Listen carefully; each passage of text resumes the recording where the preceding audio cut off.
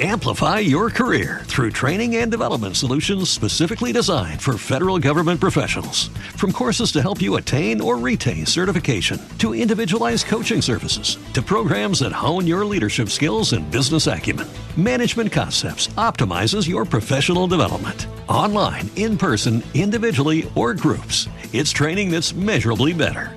Learn more at managementconcepts.com. That's managementconcepts.com.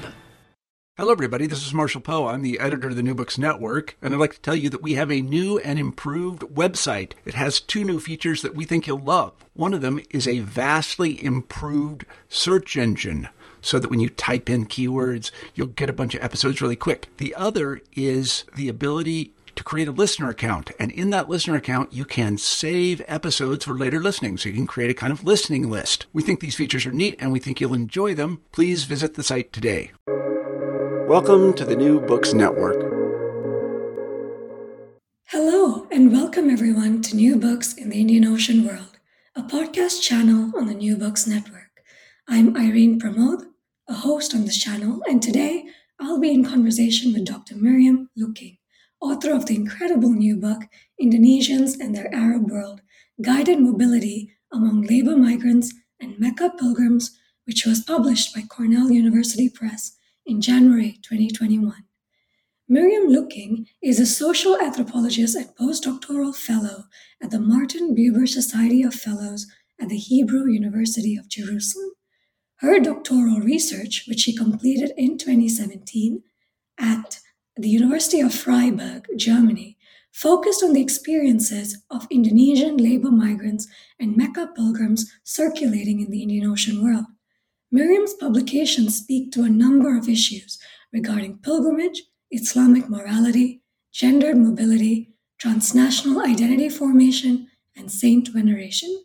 In addition to her recently published book, her work has also appeared in journals such as Transregional and National Studies of Southeast Asia, Social Sciences, and Food, Culture, and Society. Thank you, Miriam, for agreeing to join me here on the New Books Network.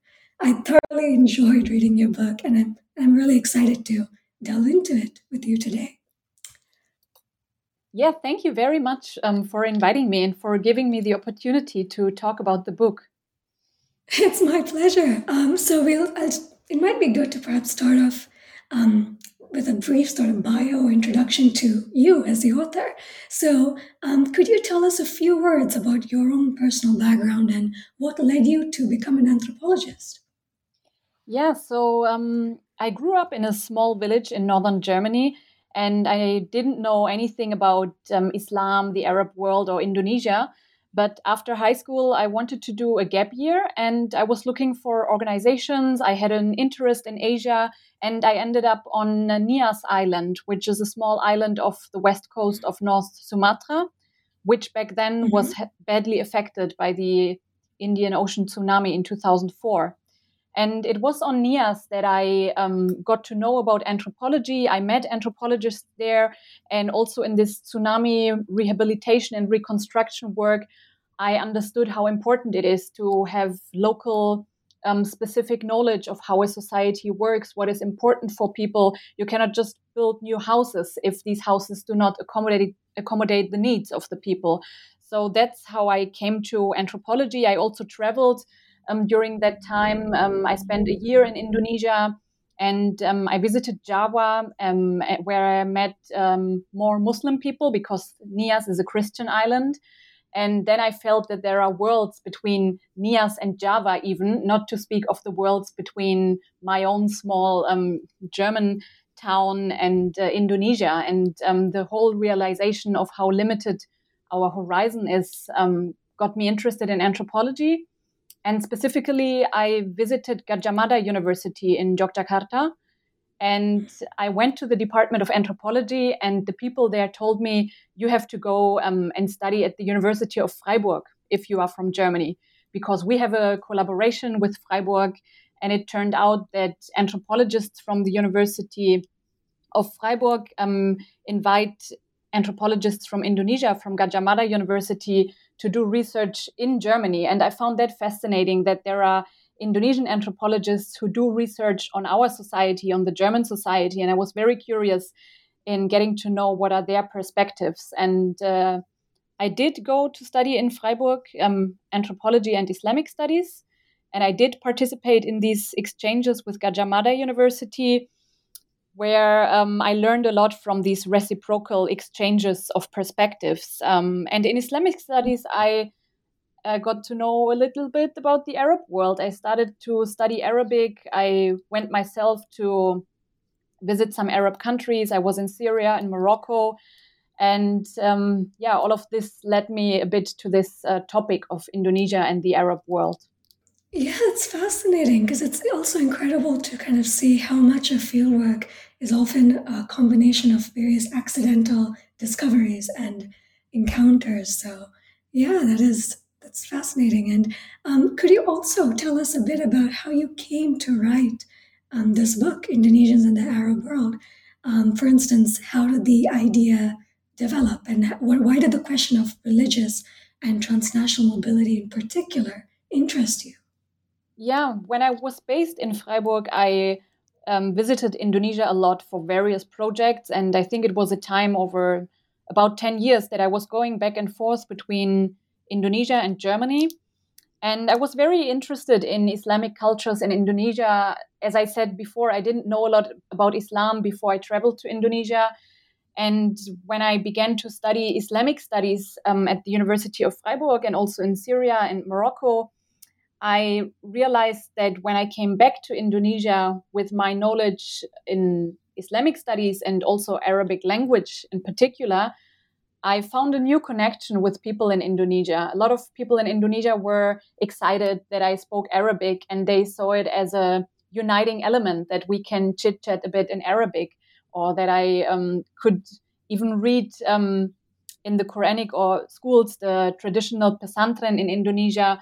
People would sometimes also write the local Javanese language and Arabic script. And it was interesting that I was able to read the script. So there were new points of encounter because of my knowledge of Arabic. And back then I was based in Freiburg in a Southeast Asian Studies network called Grounding Area Studies and Social Practice.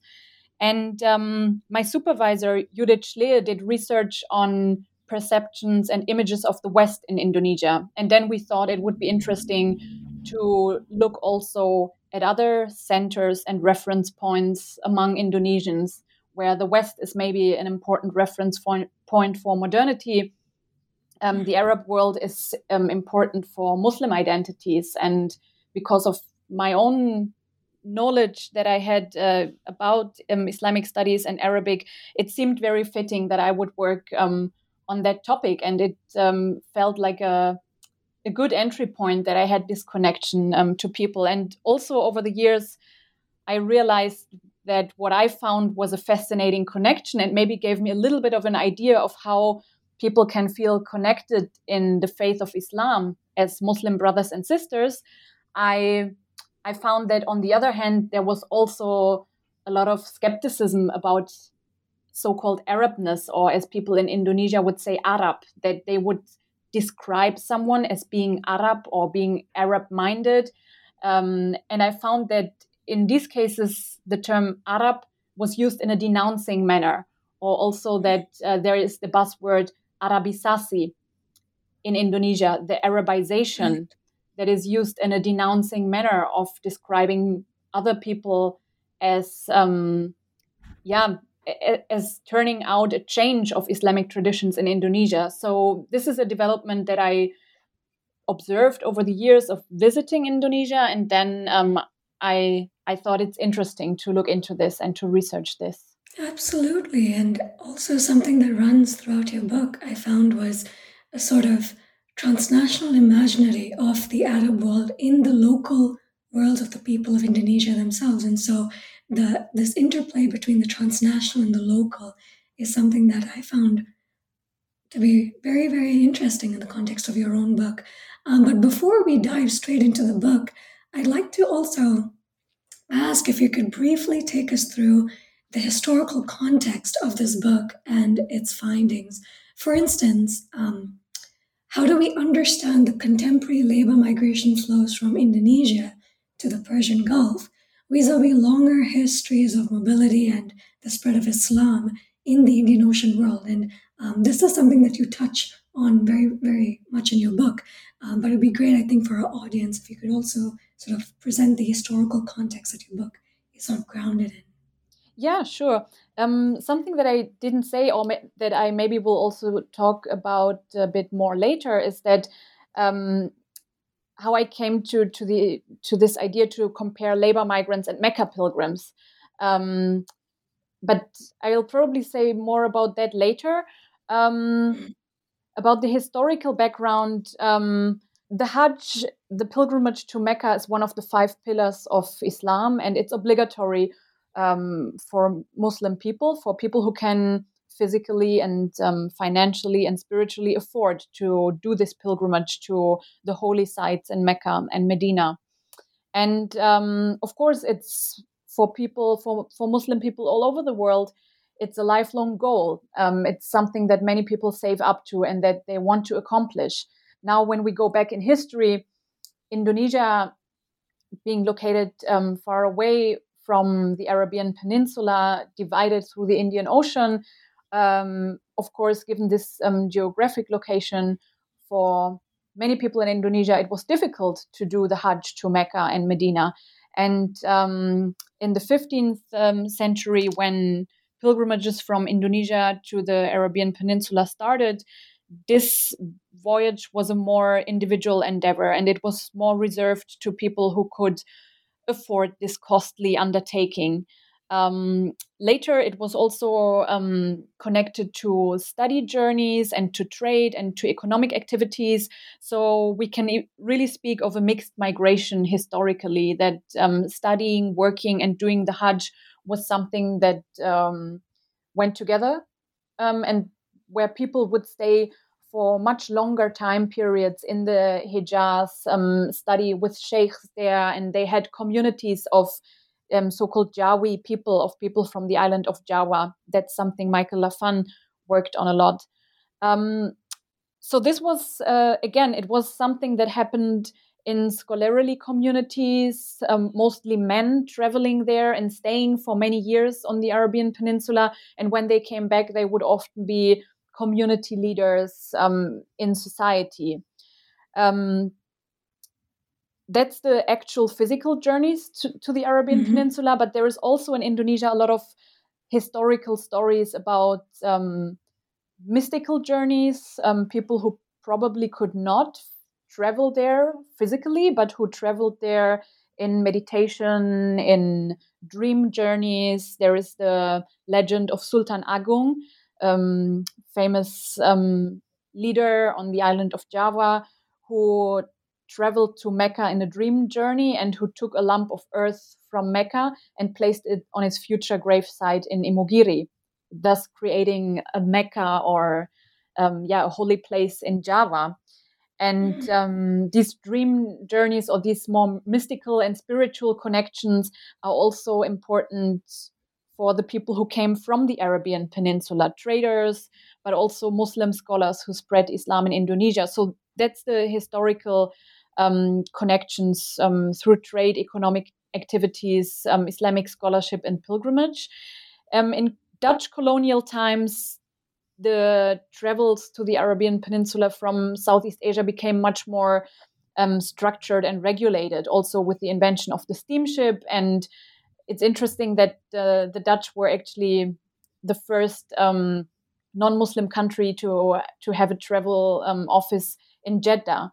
So this is also where we see that with the pilgrimage, there is also business, and more and more people were able to make this journey. Today, the pilgrimage to Mecca and Medina is a highly structured and vastly organized mass event where millions, I mean, if it's not the COVID pandemic, millions of people come to Mecca every year on the designated dates for the Hajj.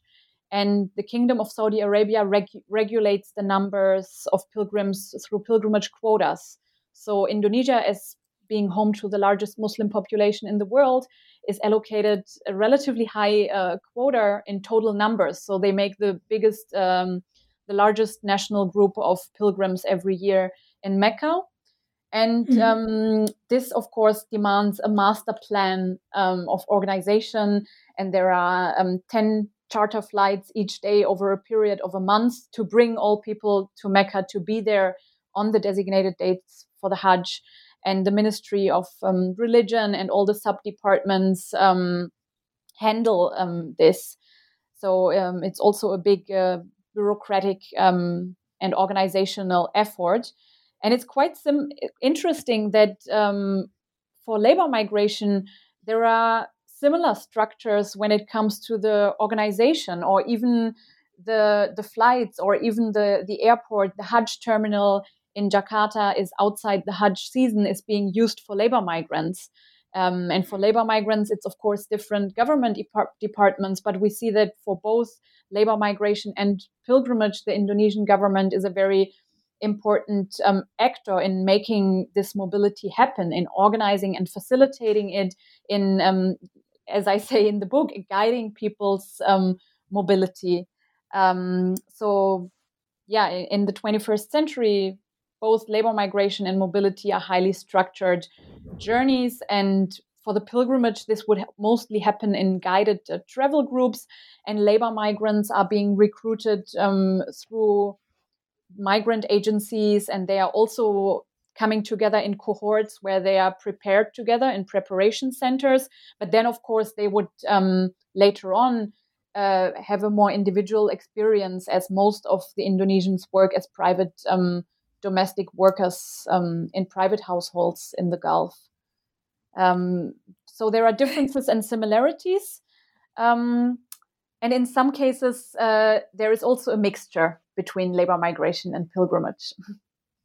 Mm-hmm. Yeah, absolutely. And this term guided mobility, I personally found it very productive to think with, and we'll come back to it in in one of the next questions. But in terms of method, I really appreciated and admired how you moved across 3 planes of comparison throughout the book, between the urban and the rural within Indonesia, between the coastal and inland regions of the region of Indonesia, and migrants and pilgrims to Mecca in Saudi Arabia, as you sort of just laid out now as well, and the distinctions between both groups. And I wanted to ask, what did you hope this 3-way comparison would help you achieve in the book? Yeah, so in the beginning, I did not actually plan to do a comparison. My research approach was very open-minded. It was this idea of having an inductive approach, or at least semi-inductive approach, of going to the field and to understand what is important to the people. So as I said, there was this research project on images of the West in Indonesia. So I went to Indonesia and I had this idea of working on images of the Arab world. And I had different ideas of where to look for this, in Quranic schools, in Islamic universities. I thought more of education in the beginning. But then it was this Hajj season, and I realized that this is the biggest movement, the biggest event of mobility that happens annually in Indonesia. And also during my own travels to Indonesia with layovers in Dubai and Abu Dhabi, I realized that, wow, labor migrants and Mecca pilgrims actually sometimes sit next to each other on the plane. But then the two fields, labor migration and pilgrimage, seem to be so different. Pilgrimage is a spiritual experience. It's also a source of social status or social prestige in Indonesia, whereas labor migration is something that happens for people who search for higher or better income, who maybe do not have perspectives back in their home in Indonesia, and they are willing to go abroad to search for higher incomes.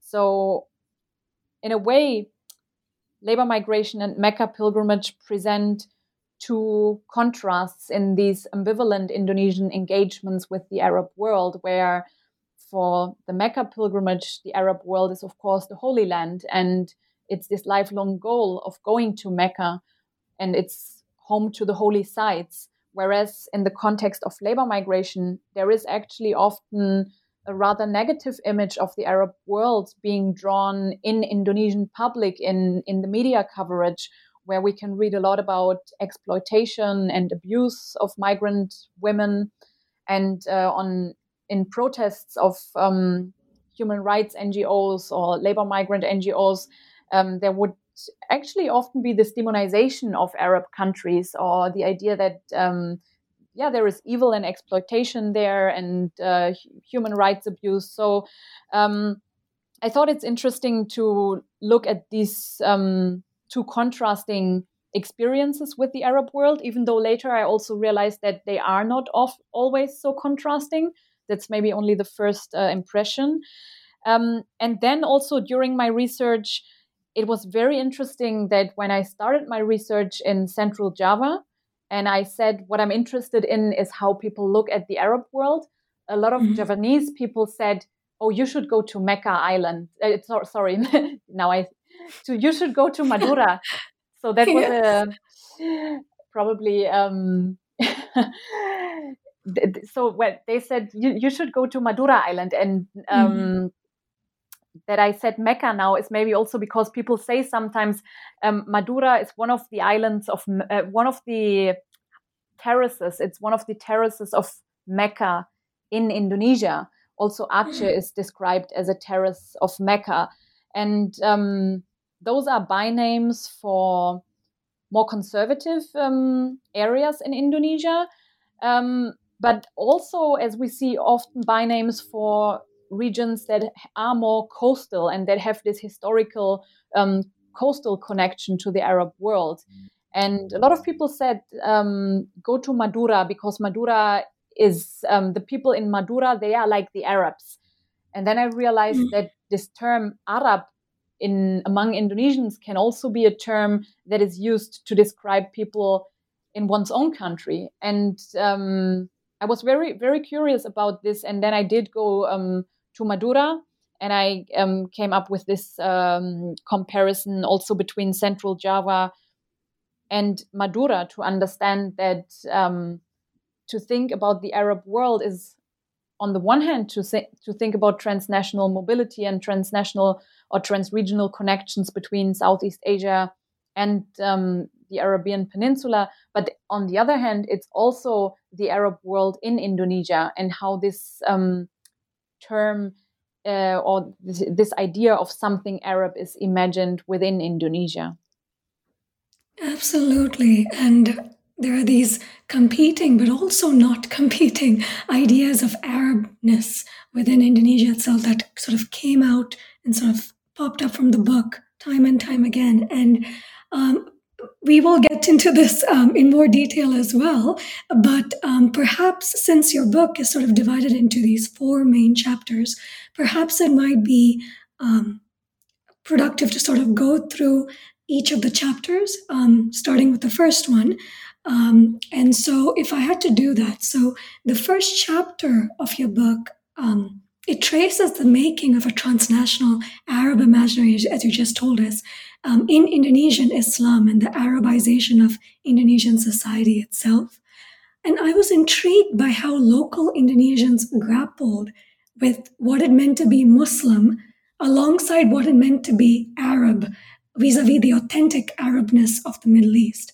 And so I wanted to ask, how do Indonesians straddle these multiple Islams and multiple ideas of Arabness, even as they travel to and from the Arab world itself? Yeah, so the first chapter draws a lot on the historical, the work of historians like Michael Lafan, Eric Taliakoso, Mona Abaza, Chiara Formici, who all have shown that the Indonesian engagement with the Arab world is really multifarious.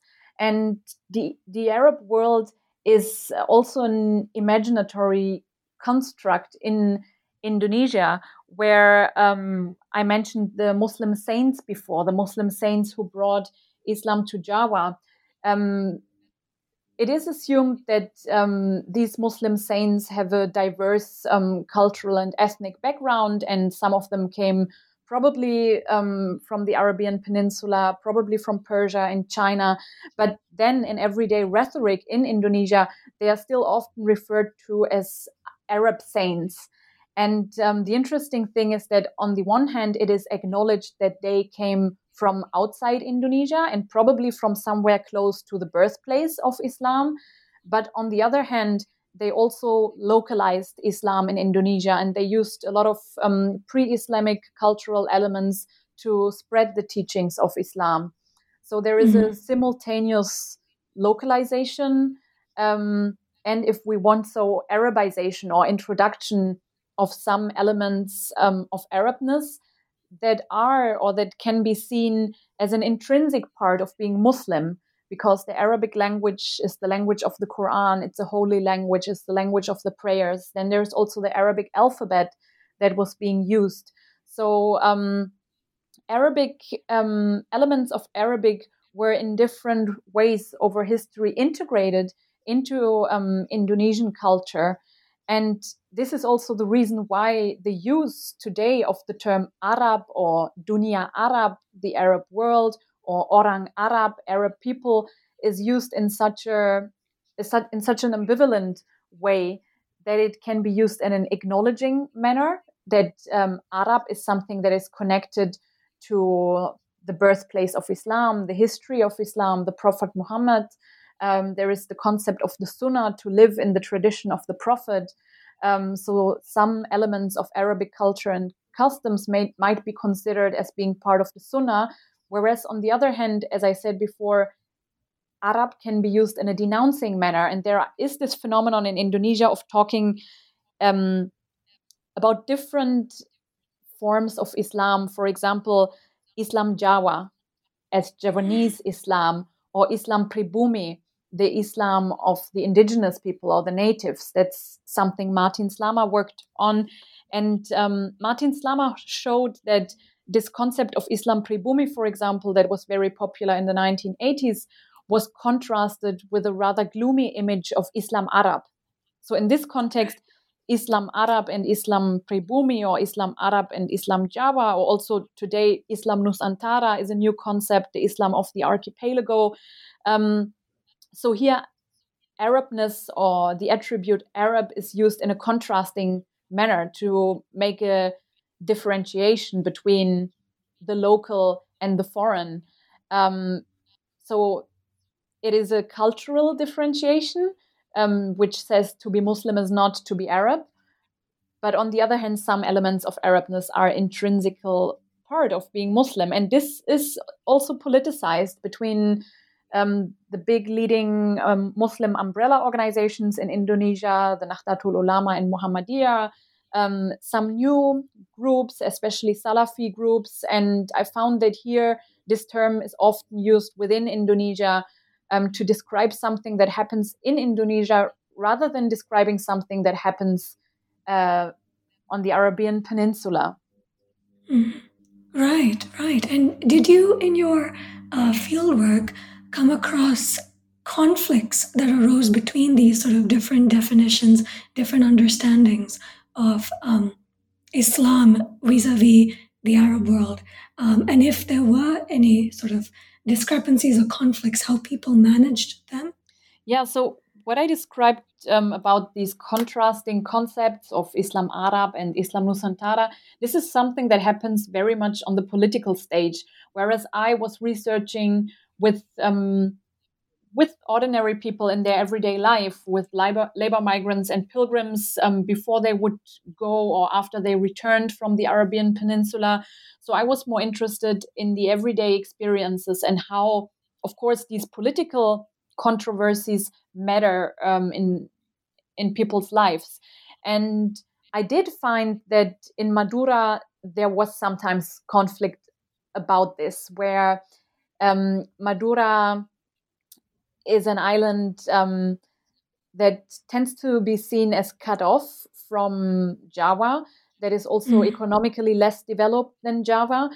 But the Madurese people are also very proud of being very pious Muslims and as being very well connected among each other through domestic migration in Indonesia, but also international migration. And in Madura, a lot of people were upset about these rather essentialist classifications of Islam Arab, because they said this cannot be denounced as Arabness. We are living in the tradition of the Prophet Muhammad, and if we dress in a certain way, if we put on the white jubba, it's a white garment from the Arabian Peninsula, this doesn't mean that we ideologically turn towards Islamic traditions from the Arabian Peninsula. It's just our way of living in the tradition of the Prophet. And I realized that in Madura, a lot of people feel misunderstood from other Muslim communities in Indonesia. And this is probably something where there is a little bit of a conflict in this engagement with the Arab world. And also, sometimes among labor migrants, I would realize that, of course, there have been also conflicts within their working contracts. And this is something where some labor migrants are quite successful, and they send home financial remittances, and they help, they are able to support their families. But other labor migrants do make these negative experiences that I talked about before. And in this regard, they would also make this sharp differentiation between religion and culture, and to say we might be united in religion, but culturally we are very distinct from the Arab people, also when it comes to the way of interpreting Islam or what it means to be Muslim. And some labor migrants would even say, and this is a joke that actually came up quite often in my research, we were always wondering why God sent all his prophets to the Middle East. And now after we've been there, we realized that the people there are so harsh and violent that they needed a prophet to teach them how to behave, whereas the Indonesian people are already soft and refined and kind and polite. So there is probably not an open conflict, but there is this sense of having different approaches to interpreting what it means to be Muslim. I don't know about you, but I'm very busy and I don't have a lot of time to cook. That's why I subscribe to Factor. Eating better is easy with Factor's delicious, ready-to-eat meals. Every fresh, never frozen meal is chef-crafted, dietitian approved, and ready to go in just 2 minutes. You'll have over 35 different options to choose from every week, including Calorie Smart, Protein Plus, and Keto. These are 2-minute meals. Factor meals are ready to eat and heat, so there's no prepping, cooking, or cleanup needed. They're flexible for your schedule. Get as much or as little as you need by choosing your meals every week. Factor is the perfect solution if you're looking for fast, premium options with no cooking required. Sign up and save. We've done the math, and this is important. Factor is less expensive than takeout, and every meal is dietitian approved to be nutritious and delicious. Head to factormeals.com/NBN50 and use code NBN50 to get 50% off. That's code NBN50 at factormeals.com/NBN50 to get 50% off. Yes, absolutely. And I suppose in this context, the experience of the labor migrants and the Mecca pilgrims and the conflicts that both of these groups have with the Arab populations in the Middle East, it's fundamentally different. One is sort of spiritually driven, the other one for economic reasons, perhaps. But in chapter 2, you focus quite a bit on pilgrimage tourism and the kinds of dilemmas that brings about for Mecca pilgrims, the pilgrim group. And I was wondering if we could talk about that, because you describe how this thing called pilgrimage tourism to Mecca seems to have elicited a wide range of responses from Indonesian pilgrims and locals alike. And I was wondering if you could tell us a bit more about the contested relationship between wealth accumulation, capitalism, morality, and religiosity among Indonesian Muslims, as well as how they understand success in both material and moral terms. And how do pilgrims and non-pilgrims alike negotiate local meanings of success and failure in such a highly transnational context? And the tensions that might emerge between, say, wealth accumulation and the sort of capitalistic sort of undercurrents in this thing called pilgrimage tourism and ideas of morality and religiosity. Yeah, what I haven't mentioned so far is that for Mecca, there are two different types of pilgrimages. There is the Hajj, which is one of the 5 pillars of Islam, which is obligatory and which can only be done during a specific time of the year. And that's why the numbers of participants are also so strictly limited. There is another pilgrimage, that's the Umrah. And the Umrah is technically, some rituals of the Umrah are part of the Hajj, but these rituals can be done at any time or almost any time of the year. And travel agencies probably realize that this is a big market potential, or also people in Indonesia were disappointed that they still have to wait many years until they can do the Hajj because the waiting lists are so long that they were inquiring about possibilities to do this so-called small pilgrimage, the Umrah. So in some regions in Indonesia, the waiting lists are up to 30 years. For example, in Madura, where people are very pious. And of course, thinking that one has to wait 30 years until the departure to the Hajj, it's understandable that some people are afraid that they won't make it to Mecca at all, especially older people. And because of that, there is a boom in Umrah pilgrimages and a general boom in religious tourism in Indonesia. And the difference is that the Hajj would be mainly administered by the government, while the Umrah is the business of private travel agencies. And I talked to a lot of travel agents, and they said that this is really a booming business, and that it is, this was before the pandemic, of course, that it is increasing every year.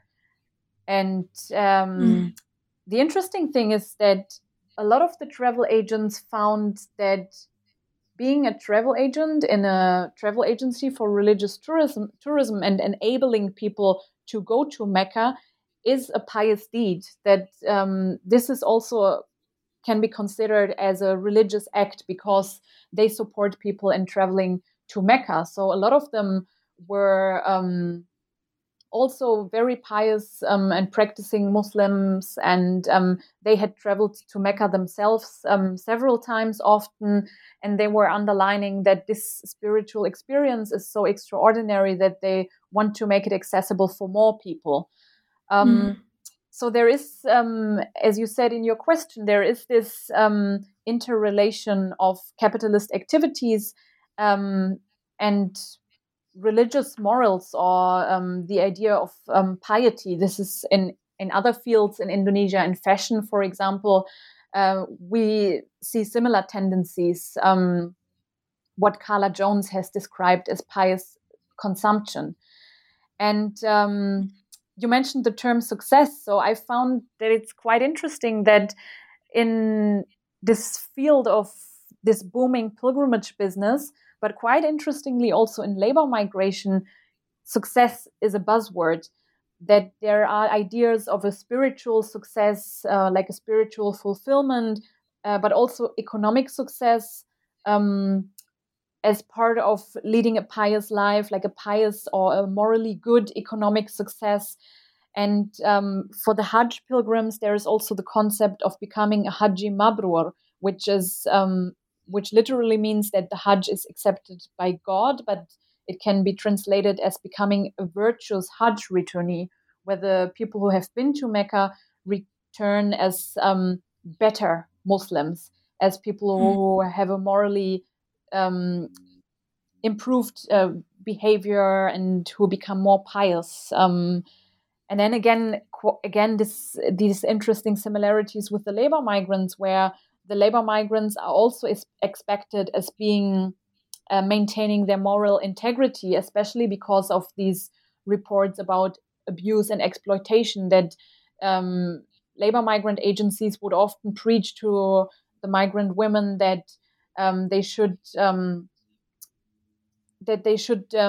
maintain moral values, that they should stick to politeness and to modesty, to go through this experience and not to get into trouble while being there. Like this idea that abuse and exploitation can happen because of a personal moral failure, where these issues are not seen as a structural problem, but rather as an individualized failure, claiming that if one keeps this piety and morality, then the migration will be successful and there won't be any problems.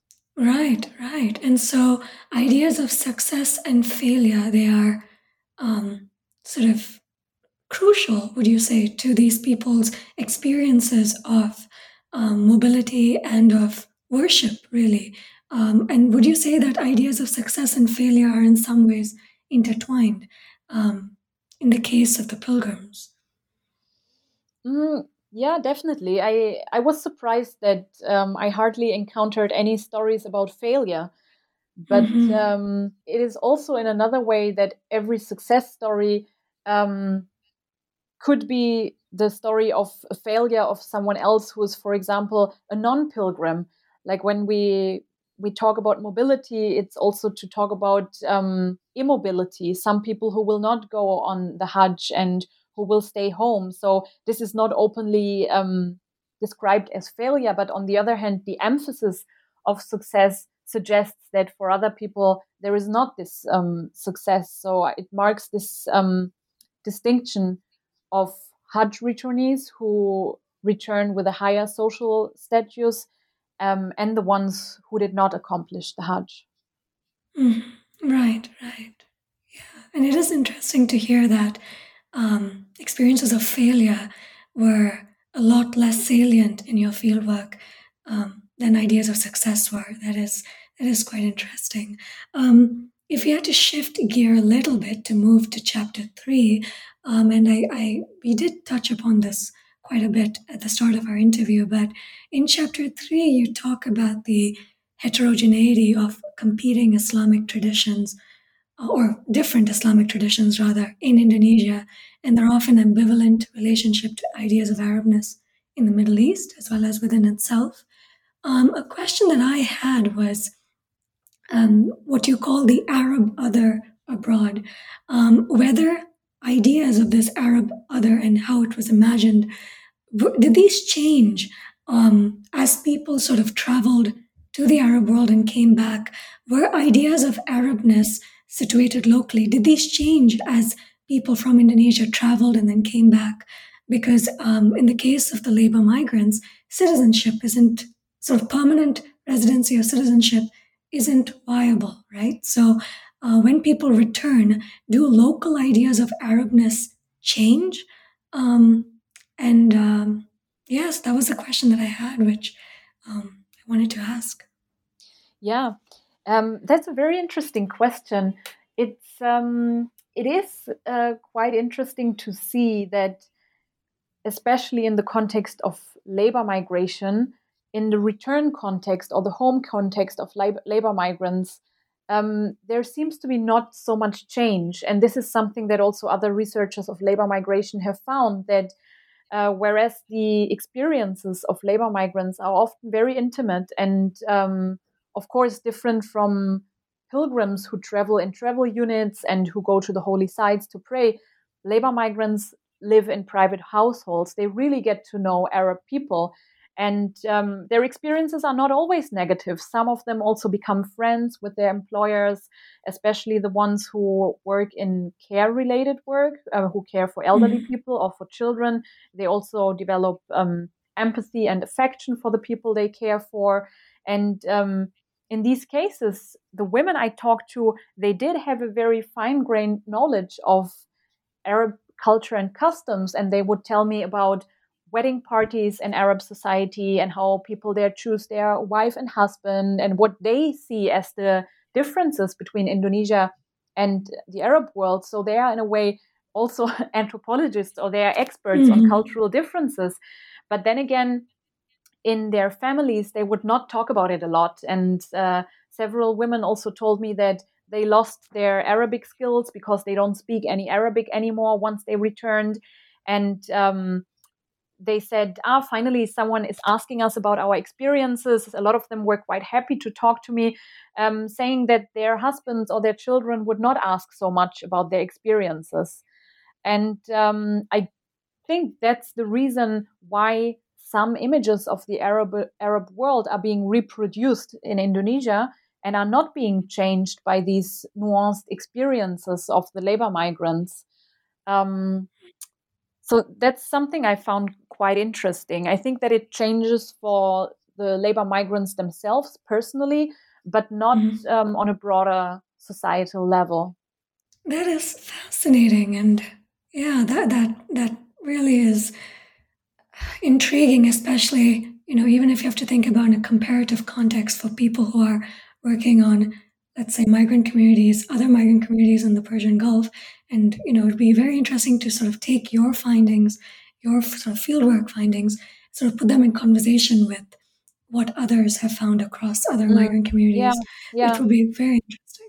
Maybe I can just add to this that I found from one of my colleagues at the University of Freiburg, Stefan Rota, who works on Filipino migrants, that in the Philippines, labor migrants are organized in bigger labor migrant agencies, and also the protection of human rights has a stronger lobby in the Philippines. And it seems that in the Philippines, there is a stronger sense of abuse and exploitation are structural problems. And of course, there is also many more people from the Philippines who migrate. And whereas in Indonesia, there is this sense of individual failure that I described before. So I think this is a big difference between the Philippines and Indonesia, which probably is also one of the reasons of the different representations of the Arab world or the migration experience back home. Absolutely. And I think these differences are really, really important because I think sometimes there is this tendency to homogenize the migrant communities that sort of work as quote unquote labor migrants in the Gulf, but exploring the differences really does bring out a lot of nuance.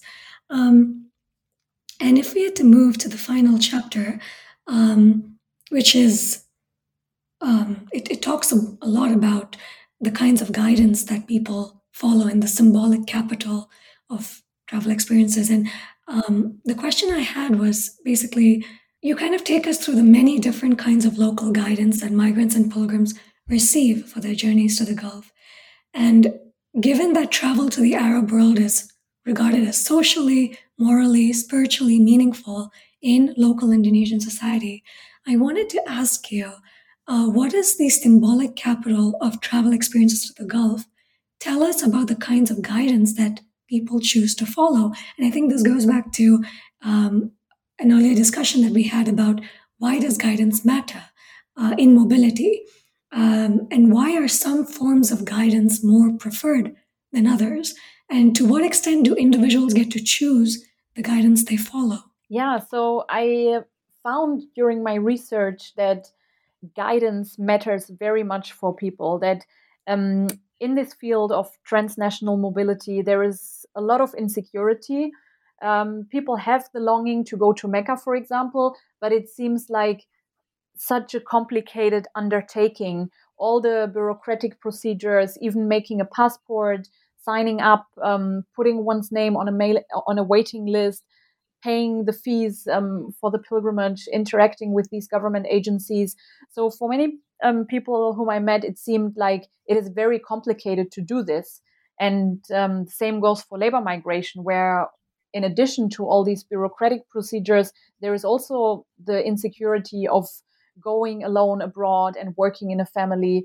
So I found that among both migrants and pilgrims, there is a demand for guidance. Guidance is something they are looking for. And when I talk about guidance, I mean various forms of guidance, like the institutional guidance through government departments or private agencies, but also the personal guidance through people who have done a pilgrimage or who have migrated before, and also the more general guidance through guiding narratives, guiding representations, recurring images and ideas.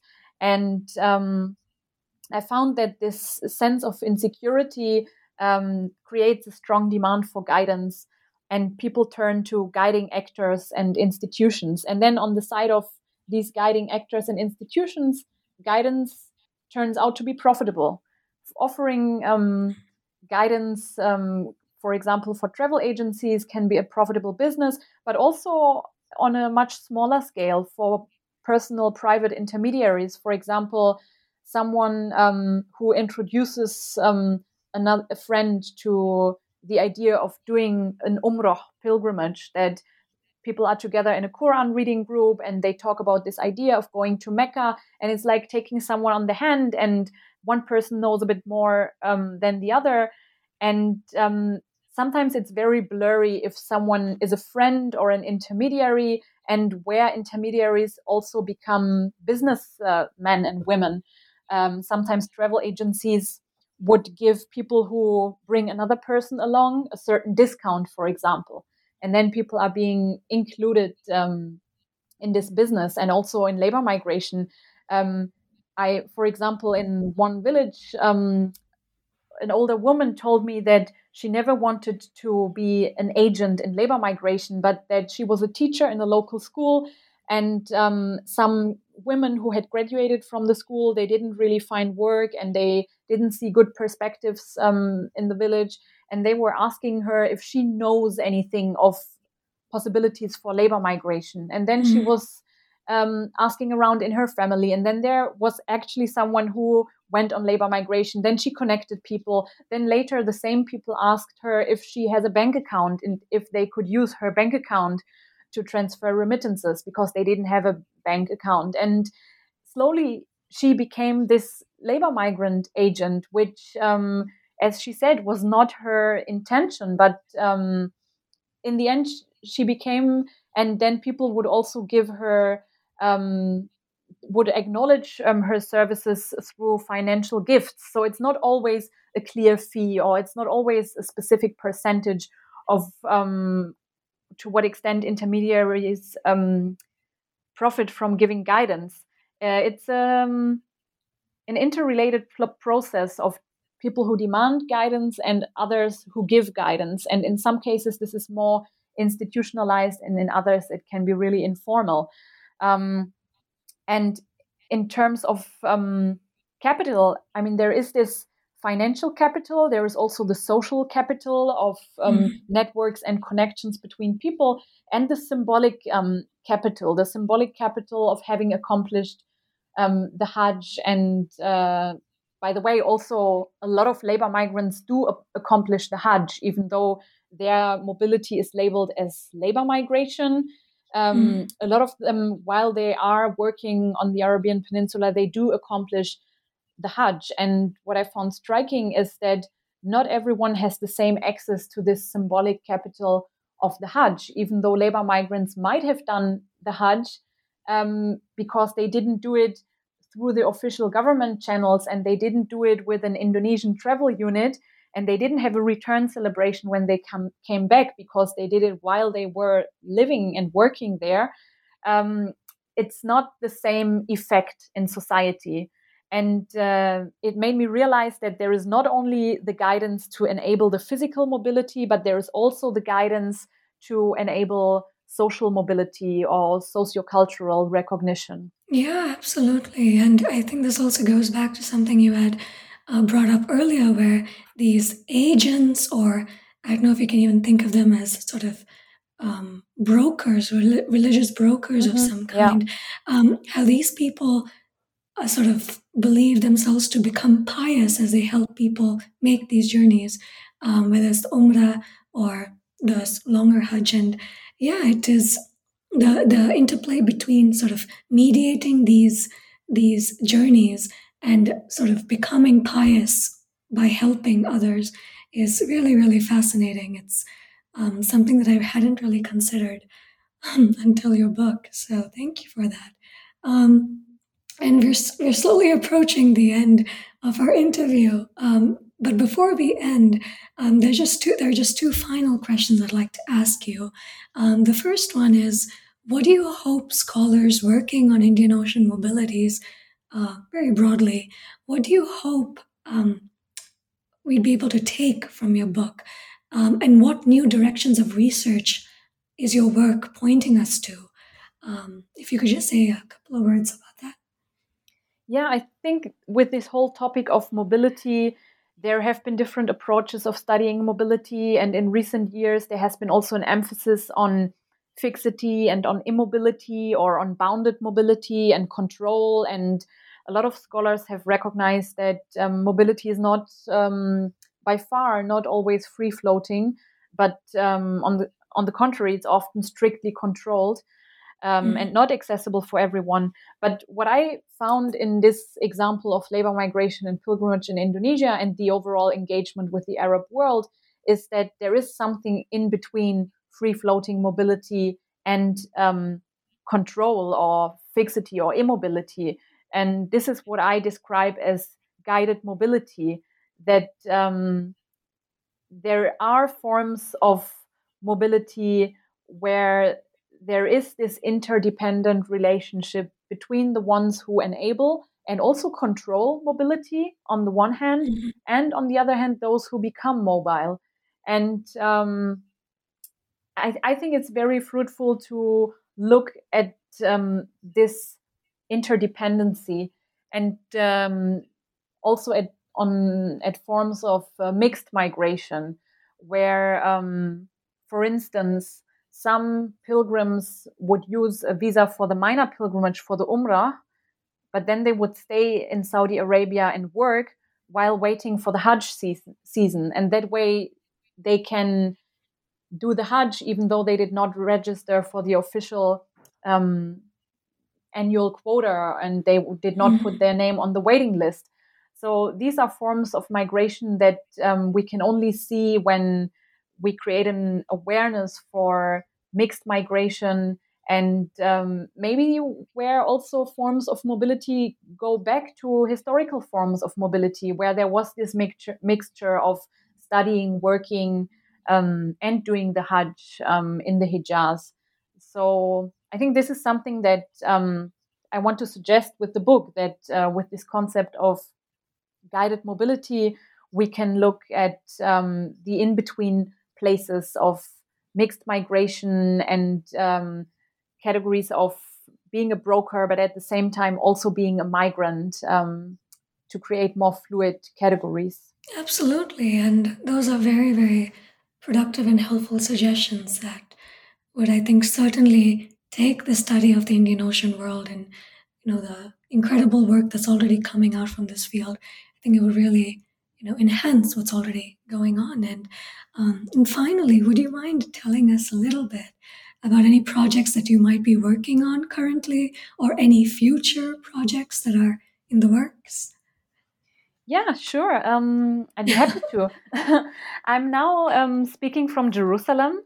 So after my journeys between Indonesia and Germany, and my work, which methodologically focused on returnees from labor migration and pilgrimage, I now find myself in the Middle East.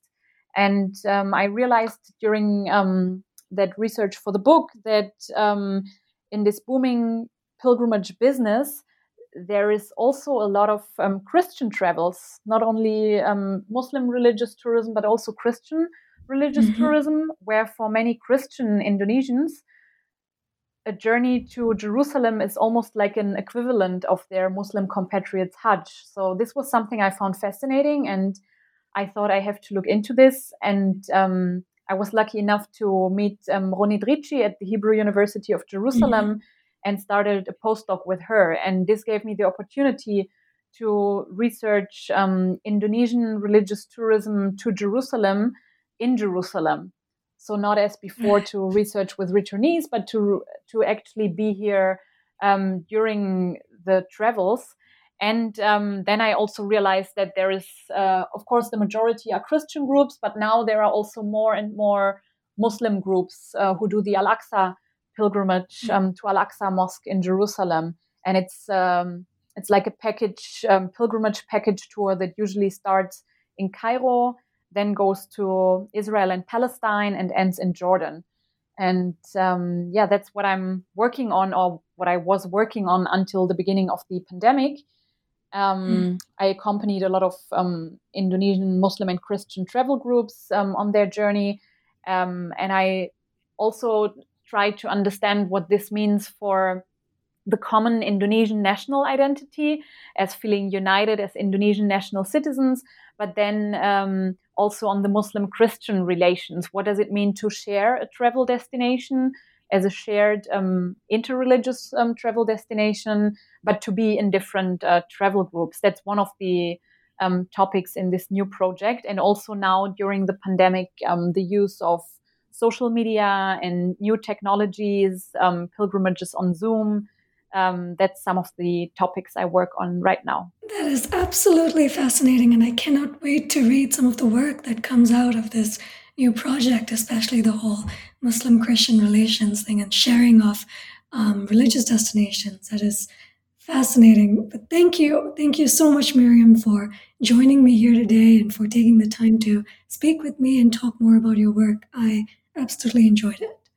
My pleasure. Thank you very much for your encouraging and very interesting and vivid questions. No, my absolute pleasure. Thanks, Miriam.